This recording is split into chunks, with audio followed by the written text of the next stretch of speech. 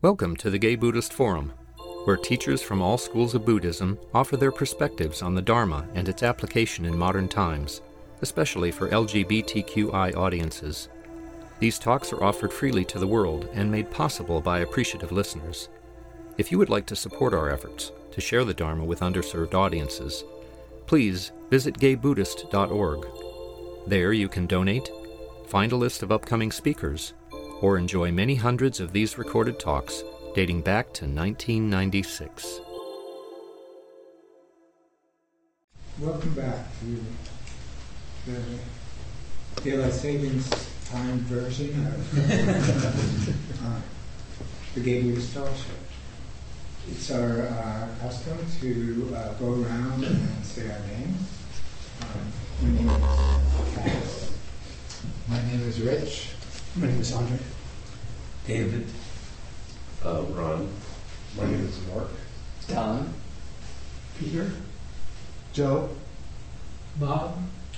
Jeff. My name is Jerry. My name is Harley. Matthew. I'm Clint. I'm Larry. Jack. My name is Stephen. Max. Grisha. I'm Brad. My name is Bill. My name is Christopher. I'm Jim. I'm Richard. I'm Tim. Samuel. Jay. Eugene. Welcome, Eugene.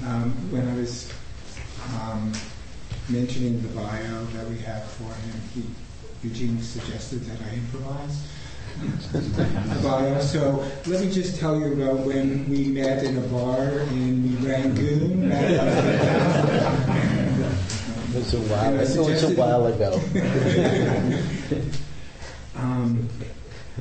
But he is a founding teacher of the San Francisco Insight Meditation Community of San Francisco. Meets Wednesdays and Sundays at Unitarian Church on Franklin Street. Teaches at Spirit Rock Meditation Center and leads intensive meditation retreats internationally. Eugene's teaching is influenced by both Burmese and Thai streams of the Theravada tradition, as well as Zen and Tibetan Buddhist practice. He is a teacher of the Diamond Approach, a school of spiritual investigation and self-realization developed by A.H. Almaas. And the website for Insight Meditation Community is www.sfinsight.org, and there's information there about their meetings on Sundays and Wednesdays. So welcome, Eugene, and thank you for that reminder of being in the body and connecting it to awareness through meditation. It's very helpful. Good. Thank you. Good to be here with you all. Please wave at me if my voice gets too quiet, because I tend to talk softly. And I notice as I get older, it's harder to hear. So don't be shy, okay? I like to be waved at. It's okay. Yeah. It's interesting to hear the bio. I hear the bio and I think, oh, that's not me at all. Right? And of course, it's not me. It's things about me that are mostly true. But they're not all so currently accurate. Like, actually, I haven't taught internationally for quite a while, although I used to teach regularly internationally. And and it says, oh yeah, I teach at Spirit Rock, and it's like, that's relatively accurate, but actually I'm one of the oldest teachers at Spirit Rock, and I've been there since not quite the beginning, but almost. And now we have a huge, big teaching team at Spirit Rock. When I got trained to teach, there were 6 of us getting trained to join the 8 people who were. Now we have like 35 teachers, which is a lot at Spirit Rock. It's hard to get any time on the calendar when there's so many other teachers, right, who everybody wants to teach retreats. And really, I'm saying all of this because I want to talk about change because have any of you noticed that things change? Okay, we're on the same page with that. That's accurate. And I'm aware. And okay, I need to ask a question. How many people here are in their 80s? Okay, nobody. 70s? How many people in their 60s? Okay. 50s? 40s? 30s? 20s? You're the young one. Which I'm sure you don't think of yourself as a young one, but it's all relative, right? Because things change. Because I remember being a young one, meaning in my 30s, but that's not what's happening now because things change. And it's an interesting part of Buddhist practice. And partly I'm asking you all, I mean, there's a whole other set of questions about who's here that are interesting, which, okay, let's do it. How many people here identify as white? How many people here identify as African American? How many people here identify as Mexican American? How many people here identify as, this is broader term, but Asian American? Okay. So this is a white group. That's not a problem for me. I can pass for white, even though I don't identify as white, but which I'm happy to talk about if we get to that. But partly I'm bringing this up because yesterday I did a teaching at the San Francisco Dharma Collective, which is a new group where the old Against the Stream used to meet. We did a teaching, myself and Arena Weissman and Howie Cohn, who also leads a group here in San Francisco, on white privilege. And it was very interesting to teach it. I hadn't done that teaching before.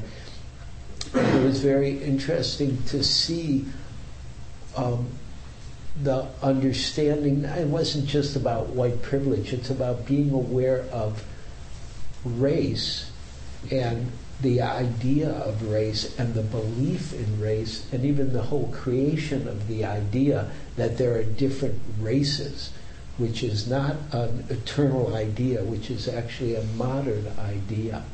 But and when I grew up in the Dharma, that kind of day never happened. But things change. And things have changed a lot around bias, prejudice, race, and also in other areas, not just about race, but about gender, sexuality, economics, age, all the differences that are part of being a human being, right, that are normal. And yet they put us into different groups. And of course, this is the Gay Buddhist Fellowship, which is a certain group, right? And a really important group, an important understanding of the kind of support that comes with the identification with some part of our particular, meaning our color or our shape or our age or our gender or our sexuality or whatever, or our economic status at times, whatever it might be. And what was interesting about the day was I learned a lot, actually. I learned a lot about myself and other people, which is what we're trying to do is wake up together, right? Because we're actually here together. We're not here alone. And the Dharma is really beautiful that way, to start to let go of our bias, prejudice, opinions, ideas, beliefs that might not be true, right? That we might have about ourselves, first of all, and then about other people. which is mostly not true. And it's very freeing to learn about letting go and starting to land here in a real way so that we can live our lives fully. And I believe everybody would want that. And you could please raise your hand if you don't want to live your life fully. I'm always interested to learn from others because I'm in a role where I get to say a lot of things that sound like they make sense, and sometimes they do. I mean, I'm a okay teacher, but it also, at times, I say things and they're not accurate, or they're not accurate for everyone. And so I get to learn something about reality, because reality, in my opinion, is much wilder than we think it is. Right? So this is all just a little bit of intro to what I was planning on talking about today, which is change and our relationship to life, because life keeps changing. And I have a quote from one of my heroes, really, especially when I was younger. I was a musician when I was younger. I played music for many, many years and had a performing space in my house when I was young here in San Francisco, and had people from all around the world perform in the house. And I played improvised music. And how many people here know who Eric Dolphy is? Does anybody know? Great. 2? Is that anybody else? Wait, I was just reading. 3. Oh, great. Because I love Eric Dolphy, and Eric Dolphy, just a brilliant musician who unfortunately died very young in Europe, black man. And Eric Dolphy said, music is like the wind. Music is like the wind. You don't know where it came from, and you don't know where it went. You can't control it. All you can do is get inside the sphere of it and be swept away. And it's a beautiful understanding of the goodness of life, because so much good happens. And of course, I'm great at talking about suffering and everything that's bad, but I also like to talk about the good that's here that we often don't recognize because of our ideas, beliefs, prejudices, biases, attachment to suffering, which can happen in Buddhism, or attachment to difficulty, which we all have. I assume everybody here, if you don't know the word dukkha, it means suffering or difficulty or dis-ease or dissatisfaction. And I assume everybody here knows about dukkha, right? You've all had that experience. It's part of life. It's not a mistake, and it's not that we do it wrong. It's part of the deal if you're alive. But also, part of the deal is there's goodness here. And there's good things here. I mean, even the fact that we can come here and do this today, right? And we can just walk in the door and talk about the Dharma, and Buddhism and life and what's important and what do we care about and what do we value and what's meaningful to us. I mean, in my opinion, that's good.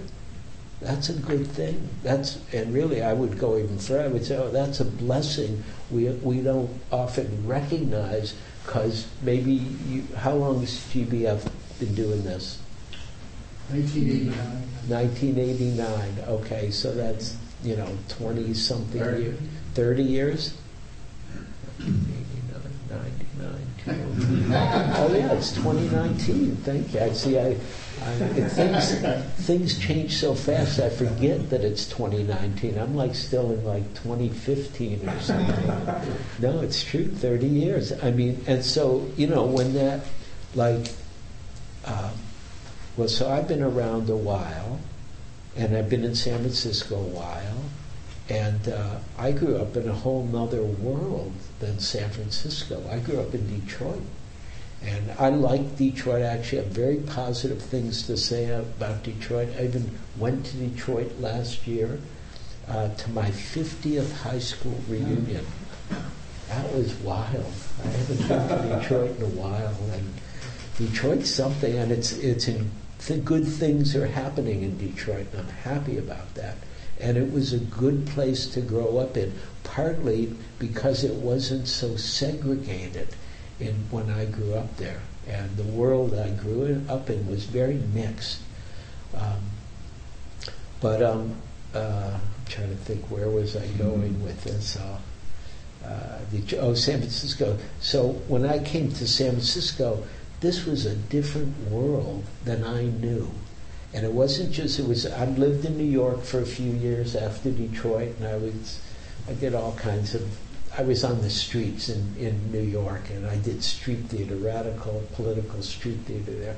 But then I came to San Francisco, and the gay scene here was like nothing I'd seen. I mean, there was a gay scene in New York, but it wasn't like San Francisco, in my opinion, changed the world about being gay, because it was such a strong community that happened, and the collective changed people's understanding and opinions and prejudices and biases and fears that were very common in Detroit when I grew up, right? That was not the scene in Detroit, what was happening in San Francisco.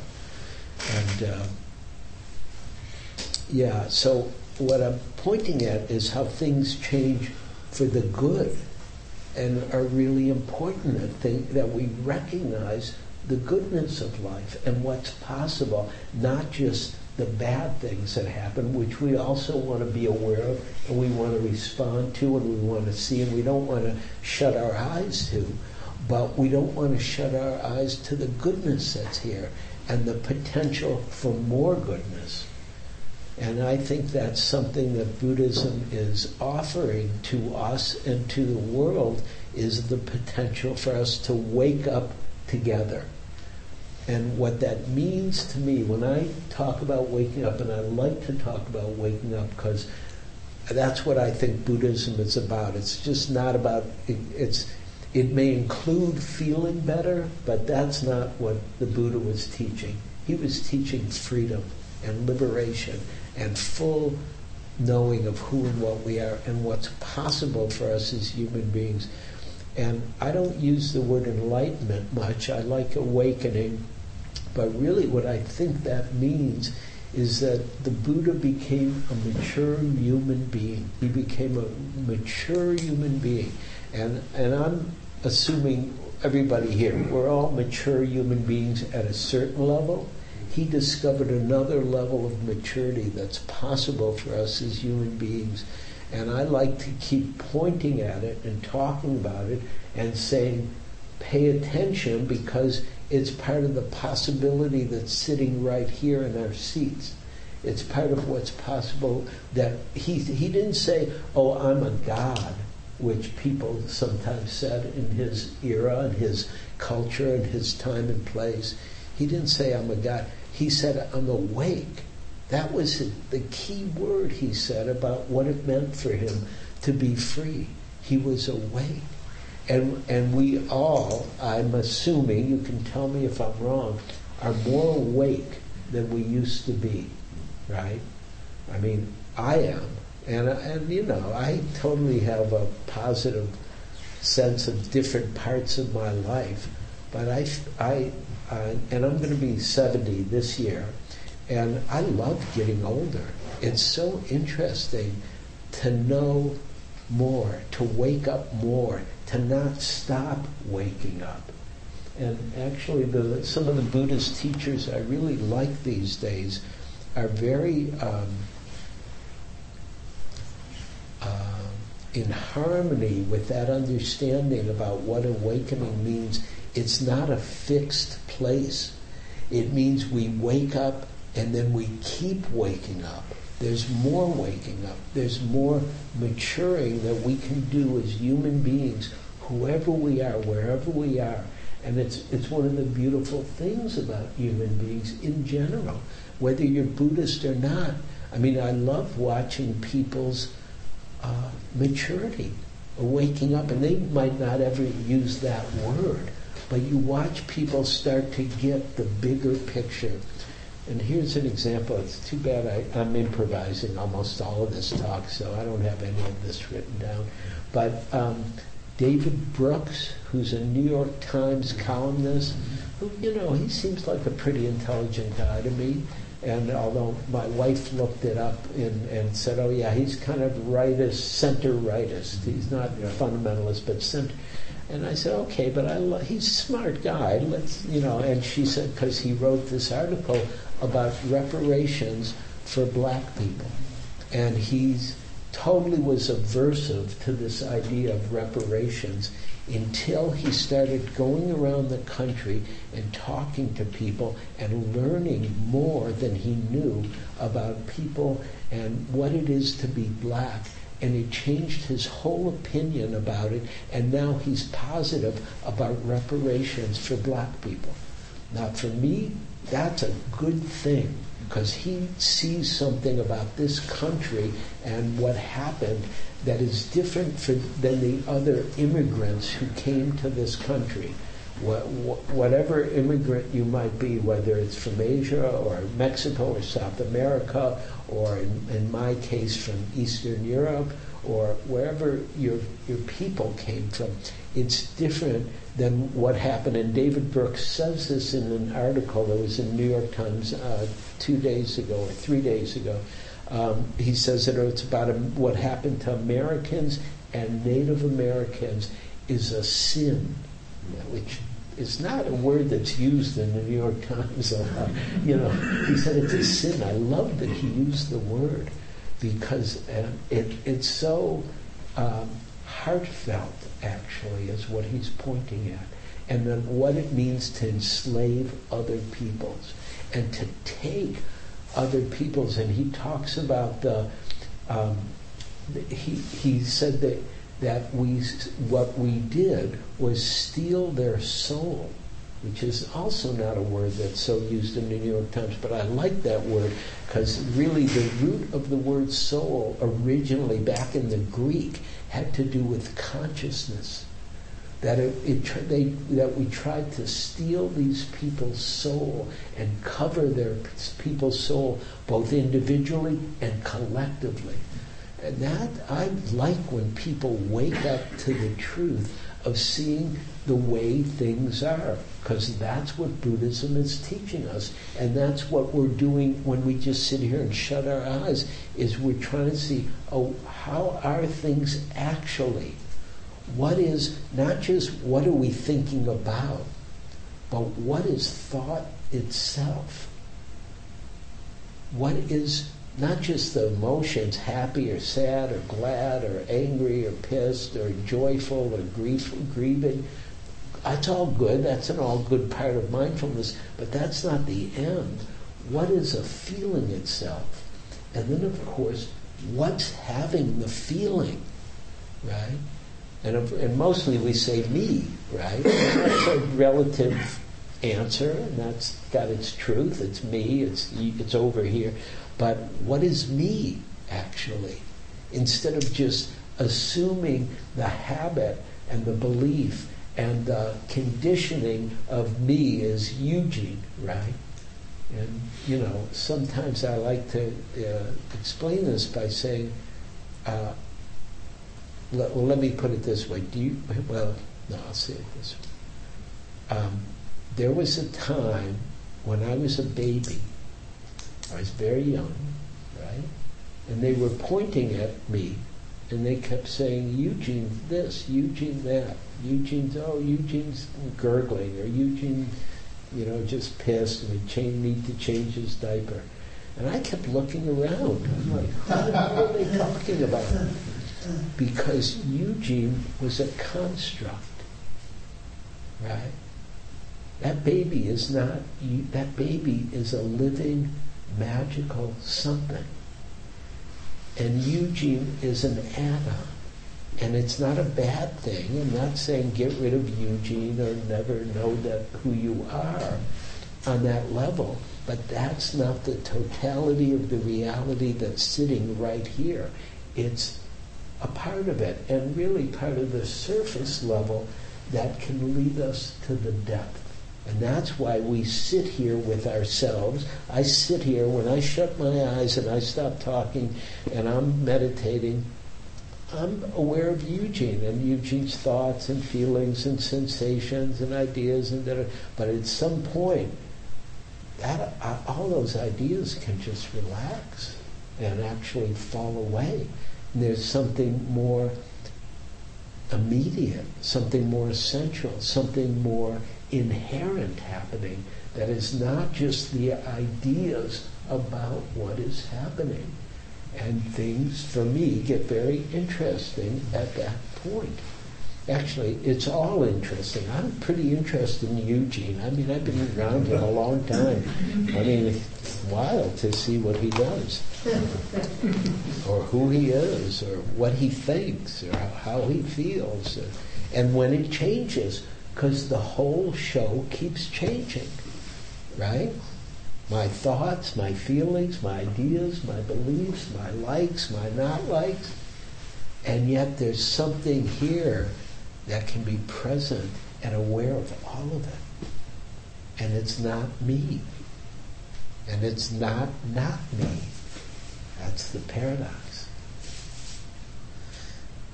This is from another one of my great musician friends, Charlie Mingus, great bass player and brilliant man. He said, in my music, I'm trying to play the truth of what I am. In my music, I'm trying to play the truth of what I am. And the reason it's difficult is because I'm changing all the time. And it's such a beautiful understanding, and I know it both from music and I know it from life, right? Because when I played improvised music, what I loved about it was you never play the same thing twice. What you're trying to do is express the truth of the moment, whatever that might be.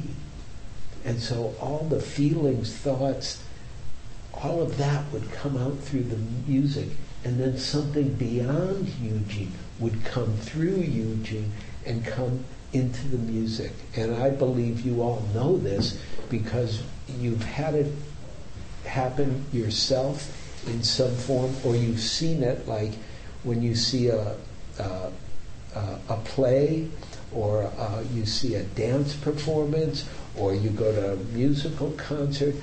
Something happens that's beyond the people who are performing. It's greater than them. It's bigger than them. It's more, it touches the whole audience. What's touching the whole audience?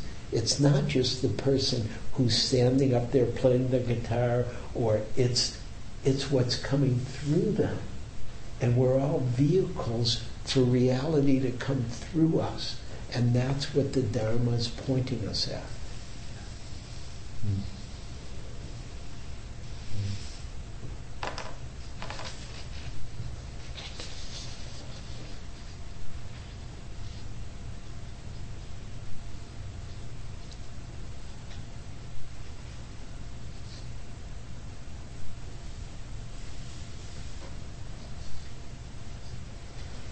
So I'll read a couple Buddhist quotes. This is from Bhante Gunaratna. He says there's a corollary to the law of change, or anicca. A corollary to the law of change, the law of becoming. Like the law of change is constantly at work and applies to everything. While the law of change states that nothing is permanent but ever changing, the law of becoming states that everything is always in the process of becoming something else. Not only is everything changing in something else, but because the nature of that change is the process of becoming something else, however short or long the process may be. Briefly put, the law of becoming is nothing is but is becoming. A ceaseless becoming is the feature of all things. And so usually when we talk about anicca, of impermanence, we always talk about things are gone. things are gone, everything's going, it's gone. But everything's also becoming something else. It's a live reality. It's not static. And it's one of the beautiful things about sitting here that we can start to see is it's not static. Even if it stays very similar for a while, it always changes. It's always in the process, quickly or slowly becoming something else. The next moment of reality, life itself is always becoming something else. And so part of this talk is about letting go or relaxing. It's another way to describe letting go. And there's the other Buddhist quote I'll read from the Dhammapada, which is poems of the Buddha, actually. And some of the first known written words.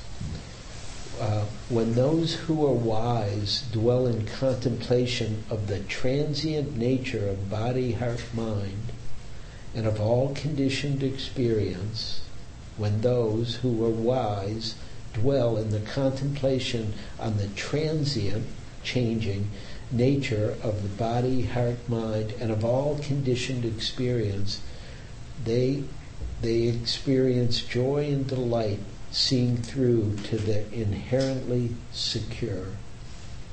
And the inherently secure is a metaphor for waking up, for what's here, or what we could call our Buddha nature. The truth of what we are, sometimes called true nature, Buddha nature, our awake nature.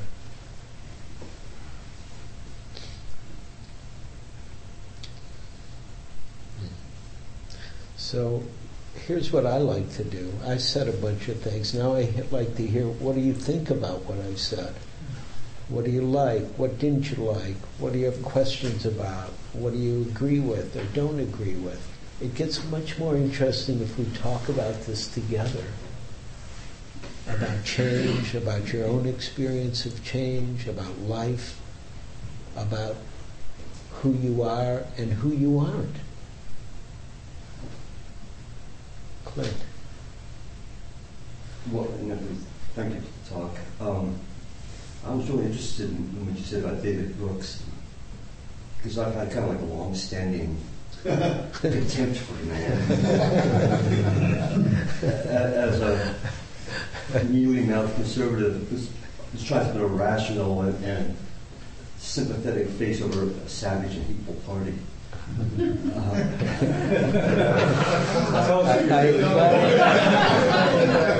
glad you don't have any opinion about it. I was really taken aback because I would think he'd be the last. He would probably give some kind of again mealy-mouthed explanation why reparation wouldn't be appropriate. And well, he even talks about that he totally disagreed with it, and that Ta-Nehisi Coates wrote a book about reparations and he hated it. He didn't agree at all. And then he talks about what it was like to meet people, and they changed him. And that's, for me, that also changes me when I actually get to know who somebody is and what their life is and the real difficulties and beauties. It changes me, right? We change each other in relationship, and he got changed, and that's why I like what it said. And I don't know him that well. I don't get the New York Times, and I don't read it. But he always seemed like he had some intelligence to me, and I may be wrong if I listen to you. well, actually, I got a little tiny shift just from what you're talking about. What I'm saying. So I have this long-standing. This is the cubbyhole where he belongs in. Right. And you're challenging that cubbyhole, and I just find that very interesting. Great. That's great. And great you're open to that, because believe me, I put all kinds of people in cubbyholes that aren't the totality of what's true. And maybe they have their limitations or their biases or prejudice or ignorance. but that's not the totality of who and what they are. And the potential for anybody to wake up is pretty wild, in my opinion. Great, thank you. Please. I guess I'm curious about the idea of letting go of the differences and the identification with differences, and that you suggested that our sitting practice kind of helps undermine the connection to those differences. And I'm wondering if the idea is that it gets us in touch with a kind of common, essential nature that... Let me talk specifically, because let's go back and forth a little, because I would never I'm never trying to undermine anything. Right? So let's be careful about the word. Right, okay. What I'm pointing at is ultimately any identity is a prison. Ultimately. Relatively, it's really good to have identities. Right? So there's a paradox that's pointed at here. Right? Like I'm not throwing Eugene out. Eugene's here, and I know where Eugene lives, and Eugene's car, and Eugene's everything, history of the whole show. And that's not the end of the story. There's more to Eugene than Eugene. That's what I'm pointing at. Yeah, my feeling wasn't that the idea is that we're undermining the identity, but we're undermining an attachment to. Yes, the identity. that's a good way to say it. But is there a common essence that we can get towards? Let's see. Who knows? Or is there a common essence that is uncommon in each seed? That may be more accurate. That there's something we share totally. There's a oneness, but the oneness is not homogeneous. It's different because it's also has it. Who knows why? I don't even know why, but I know in my experience that's what I've seen so far. And and I've seen a few awake people. I know a few awake people, and they're totally different, and that's good. And the place that I would point you that's really interesting is there's a really great book that I love called 3 Zen Masters by John Stevens. And it's about Hakuin, Ryokan, who I love, and EQ, who I also love. Hakuin I like, but I love the other two. And they're Buddhist masters, Zen masters, and they're totally different. And their difference is not a problem. It's part of the truth of who and what they are. Right? And so Ryokan is a total bodhisattva. And you just weep reading him. I walked in, I saw a poetry book by him, One Robe, One Bowl. One Robe, One Bowl, which I loved that book, and I was happy to see Ryokan here. And then EQ is a total bad boy. Ryokan's like this lover, the nice guy, and sweet and kind. And I wondered if I had a poem by him here. Oh, I do. I have a poem by Ryokan here at the end. Yeah, talking about his life and how relaxed he was. He says, "Today's begging is finished. At the crossroads, I wander by the side of the Buddha shrine. Last year, a foolish monk. This year, no difference." I mean, that's real freedom as far as I'm concerned. Actually, no change is what he says. Real kind of. And EQ is also a Japanese Zen monk who was very highly regarded at a very early age, and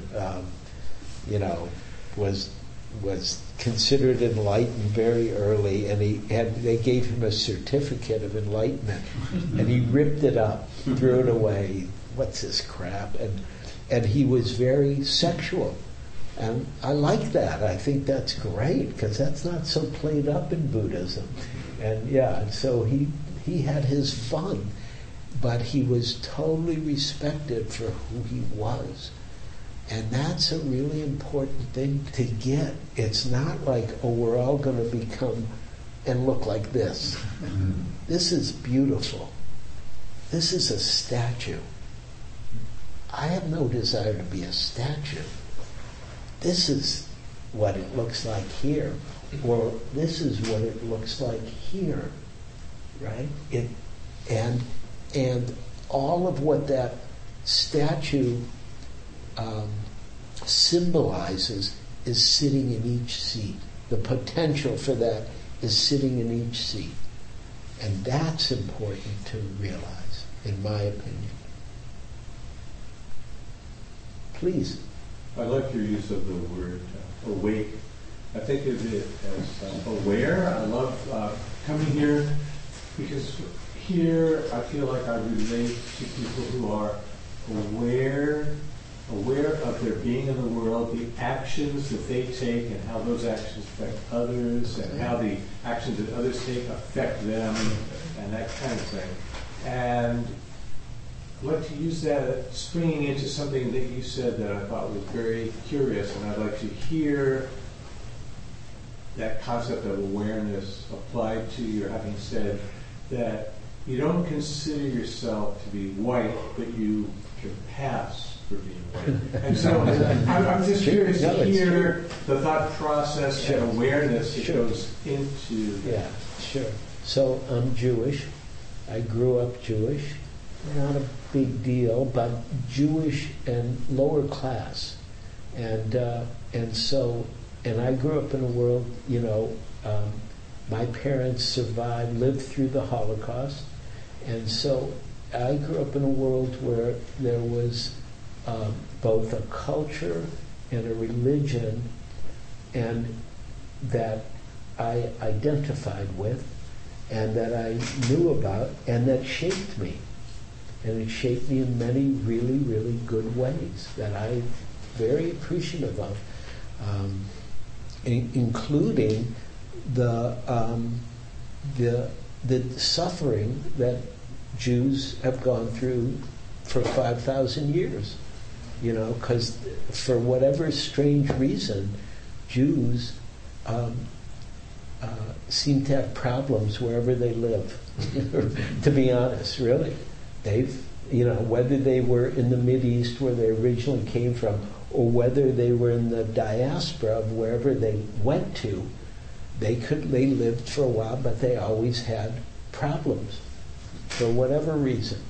And so you learn something about prejudice and bias because of that.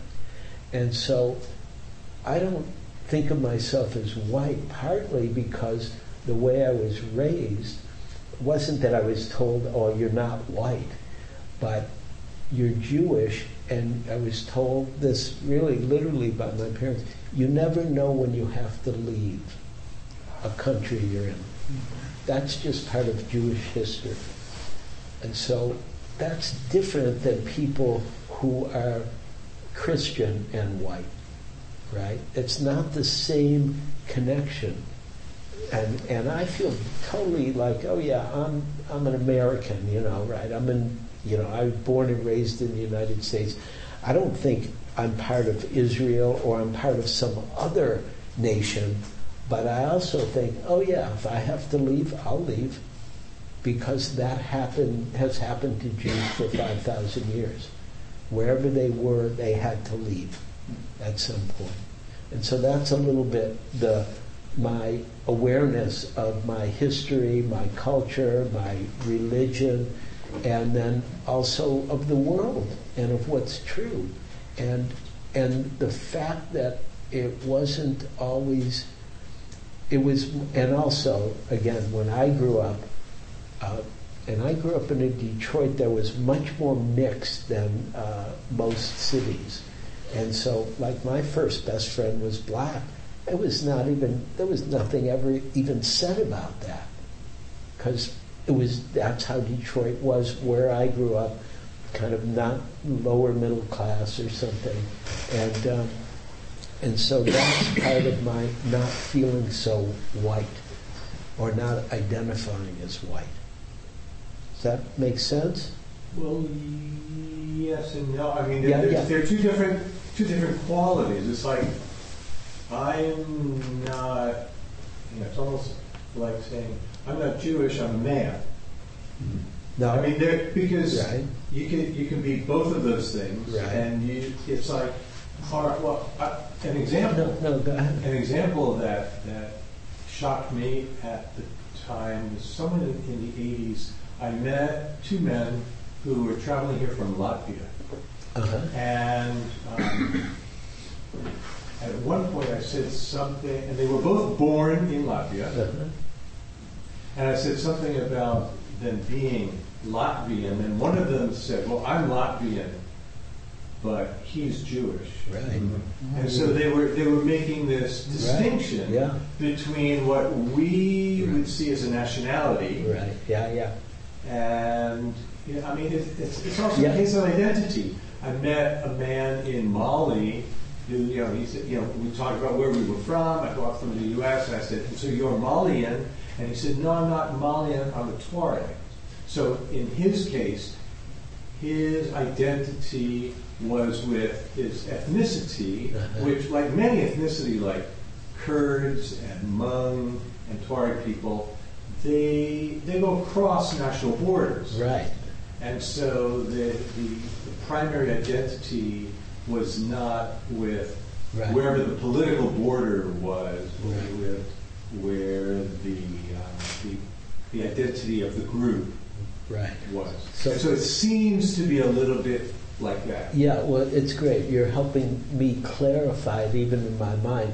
Oh, being Jewish is a race. And nobody would say that. But it's actually how you experience it. That's what I'm pointing at. It's a race. And I'm going to investigate that more. Right. It's a race which you talked about as being a fairly new social construct.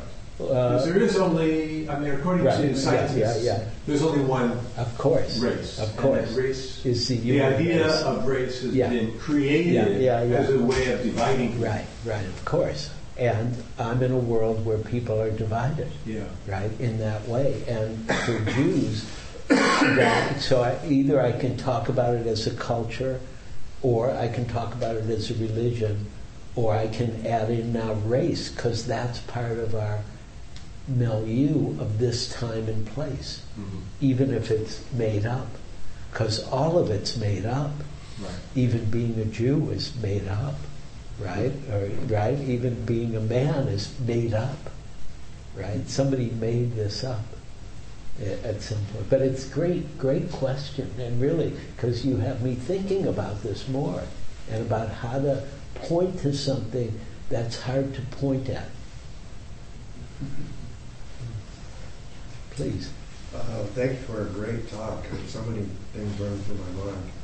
But I've been fascinated, one of the things I've been fascinated with is how, as you pointed out, it didn't used to be, seemed like it was an issue, what color, what race, Jewish, not Jewish. Some places. Some places, yeah. Educated places, maybe. Yeah. But now we live in a world that's, we have so much divisiveness. Yes. And I agree there is a different, in addition to Nietzsche, there is a becoming. Uh-huh. Yeah. And you said we'll see, but I wonder if you have other thoughts about the process. That's good. It's a slow process. I feel very positive about the whole thing. I do. But it's a slow process of human beings maturing. Yeah. And maturing together. And, again, I could use the same words, waking up together. It's if we look over the past, I don't know, how long have human beings been here? Somebody may know this number better than me. 10,000 years or longer, or how many, whatever it's been. We're slowly maturing as a species, right? And so I'm happy that we're maturing as a species, actually, really. And I think there's so much more possible, just because I do have a very positive feeling about the potential of human beings, really. Because I've just, even with David Brooks, I just saw that one thing, like, oh, that's a big fucking deal for that guy. Yeah, it is. Right? And he, and I don't even know how conservative he is, really, but I just knew, even how he wrote it, it was powerful. And so, and also, I watch my own maturing, which keeps happening. I'm still, waking up a little bit more, hopefully every day. And I get excited about the potential. Here, I'm going to tell you one thing personal that I may have said something like this. Some of you know I had a very bad bicycle accident, brain injury, totally unplugged brain for a while. I mean, really unplugged, seriously unplugged. Like I could, 5 weeks in the hospital, barely take care of myself, all that kind of stuff. And but even then, even in the hospital, in that first week, some things happened that were so wild and so out of the box. They've always stayed with me. And even then, I didn't have enough Eugene there to tell anybody. I didn't even tell my wife for a year. And she said, "What? What happened? Are you kidding? You were horrible. Oh, you hated the hospital. It was horrible." I said, "Yeah, that's all true. But in the middle of the night, some things happened that were really good." Mm-hmm. And I mean good way beyond. And I've been around. I know a little bit about consciousness, right? I did psychedelics when I was young, and and I did a lot of meditation, a very deep practice. It was so much wilder than what I could have imagined, what's possible for us, just in terms of consciousness, that who knows? Let's see what can happen for us as human beings, instead of being bound to what's happened so far, because it's always becoming, right? Things are changing and always becoming. Okay, so how are we doing on time? I think we have to wrap it up. Is that okay? Okay, so we can talk some other time. Thank you. Thank you. Yeah.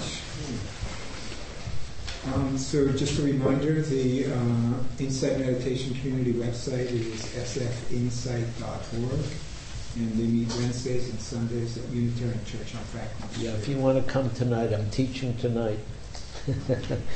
Maybe too much Buddhism. A reminder that Donna sustains our Sangha. It's the Pali word for generosity. It pays for the rent, Larkin Street dinners, our own Donna to speakers and teachers, and the newsletter that goes out largely to prisoners, but gets the word out about it. We get to share our teachings with the world. So please be as generous as you can. Donations of $10 are gratefully accepted. So they'll accept bigger donations. Yes, absolutely, or smaller if that's Either what way. fits your wallet. So our host will be going around with the Donna Bowl. So our host today is. I'm your host, and I will be walking around with a Donna Bowl, and there are snacks out there. There's hot water for tea, and when you're done with your cup, just put it in the sink, and I'll take care of it. And it's been rumored that sometimes at 12:30 when we're down here, some people meet out front and go out to lunch together. I think I covered everything. Is anybody here for the first time again? I asked earlier, but... And what's your name? Ron. Ron, welcome. Thank you. So we'll have a social hour for the social hour. So please stay. Let us get to know. Oh, thank you. Any other announcements? Yes. It's hard to believe, but our day-long spring retreat is only one Saturday away from this coming Saturday on March 23rd. It will be here from 10 to 5. Cindy Spring will be talking about wisdom stories about death and afterlife. And what's interesting, she's described on the brochure, which is out there on the credenza if you want to sign up. I understand there are still places left. She's described as an author, a social activist, and the explorer of the unconventional. You'd be interested in being there. Thank you. Her book is very good. Everybody's going to get a free copy of that. Okay. What's the book? What's the book? By Cindy, Wave in a Drop. Yes. Can I make an announcement? Yes, please. I'm trying to find it. I have a retreat that might interest some of you at Spirit Rock. It's in early May, the 10th to the 16th. It's Maranasati, Mindfulness of Death retreat. Great retreat, really. My favorite retreat these days to teach. Very powerful. Totally no bullshit retreat. So, and myself and Bob Stahl, and even we'll have on the screen we'll have the Venerable Analyo, whose book you have here, which is my favorite Buddhist book, called Satipatthana, The Direct Path to Realization. And he's a really great guy. So anyhow, that's Spirit Rock. Yeah. Okay. Anything? So let's gather in a circle for our meditation of merits.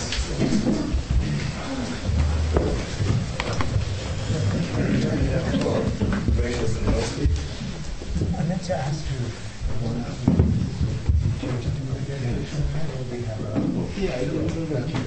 Okay. Either way. Okay. So by the power and truth of this practice, may all beings have happiness and the causes of happiness. May all be free from sorrow and the causes of sorrow. May all never be separated from the sacred happiness which is without sorrow. And may all live in equanimity, without too much attachment or too much aversion, believing in the equality of all that lives.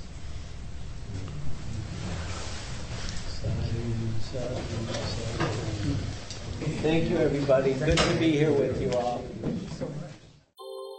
Thank you for listening to the Gay Buddhist Forum. If you would like to hear several new talks per month and be notified of upcoming speakers so you can participate live, please subscribe to this podcast, like us on Facebook, and join our mailing list by visiting gaybuddhist.org.